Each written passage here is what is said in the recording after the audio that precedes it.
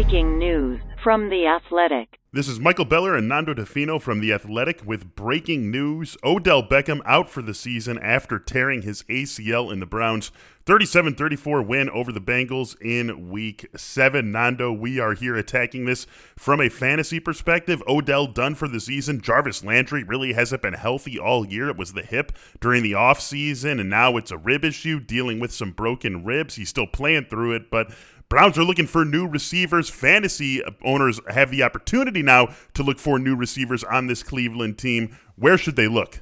I mean, I think the obvious answer is Rashard Higgins because he's kind of stepped up before and done it.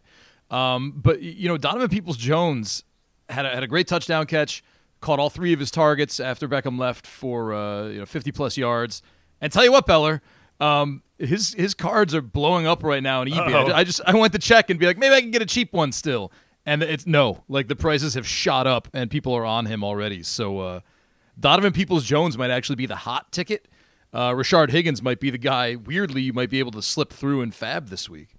Yeah, you know, I think Rashard Higgins is going to be pretty popular. 6 catches on 6 targets in that win over the Bengals, 110 yards. As you said, he's done it before. He and Baker have had a pretty nice relationship with one another over their young careers here. He's a guy who can really stretch the field and be a deep threat, and that's what the Browns are going to be looking for, right? I mean, Jarvis Landry isn't up to 100%, but Jarvis Landry is still playing every week. Jarvis Landry is still doing what he does. Threw for 19 yards in the win over the Bengals, had a 5-yard rush, and also caught 5 passes for 48 yards. So while it's not exactly the Jarvis Landry the Browns really need him to be, especially with Odell Beckham now out, he's still out there performing or serving in the role that we usually see from him. So Rashard Higgins, I think, becomes very interesting right after this. Are we going to expect 6 for 110 every single week? Of course not, but he's now going to have a lot of opportunity in the offense. You mentioned Donovan Peoples-Jones. He steps up too. I think he's a little bit more interesting in deeper leagues.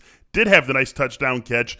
It's just we know Rashard Higgins is going to be a week in, week out contributor, or at least have the opportunity to contribute. We know that for sure. Donovan Peoples-Jones right now, it's just a theory. And while I think he can turn that theory into a law, right now we're still not 100% sure on him. So I think he is comfortably the second guy who fantasy managers should be going after behind Rashard Higgins. And then the other guy who I'll throw out there, Nando, who potentially becomes pretty interesting here is Harrison Bryant. You know, we saw an injury to Austin Hooper during the week last week. Harrison Bryant stepped up in Week 7 and looked like the best tight end in Cleveland. 4 catches on 5 targets for 56 yards and 2 touchdowns. And with the state of the tight end position across the fantasy community, people are needing help at this position unless they've got George Kittle, Travis Kelce, Darren Waller, someone along those lines. I think Harrison Bryant steps up now and becomes an intriguing guy for the back half of the season.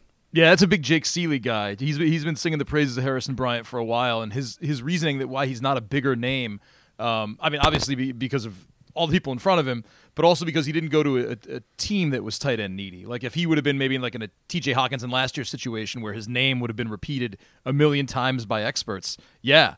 But I mean, I think you're still seeing people call him like Harrison Butler and Hunter Bryant. Like get familiar with its name, get on it. Like he's going to be a contributor right now.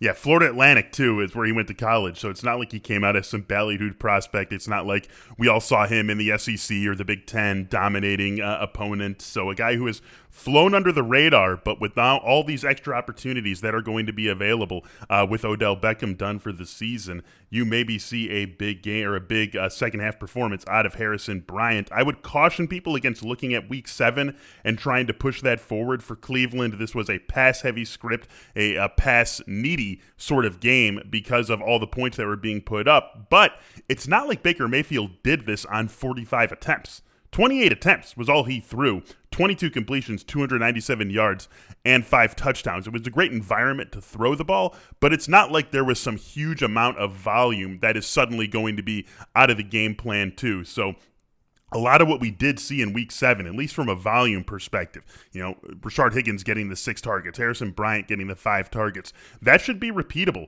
for these guys the rest of the season. So going to be interesting definitely to see how the Browns adjust without Odell Beckham, and interesting to see what ends up happening in the Fab world. Again, to wrap things up here, the big news, Odell Beckham out for the season after tearing his ACL in the Browns' Week 7 win over the Bengals. Go get Rashard Higgins, Donovan Peoples-Jones, and Harrison Bryant Bryant in your fantasy leagues. Thanks for joining our breaking news coverage. Go to The Athletic's new headline section for much more on this story about Odell Beckham. And to get access to all of The Athletic's great sports content, visit theathletic.com/headlinepod, where you can sign up for just $1 per month.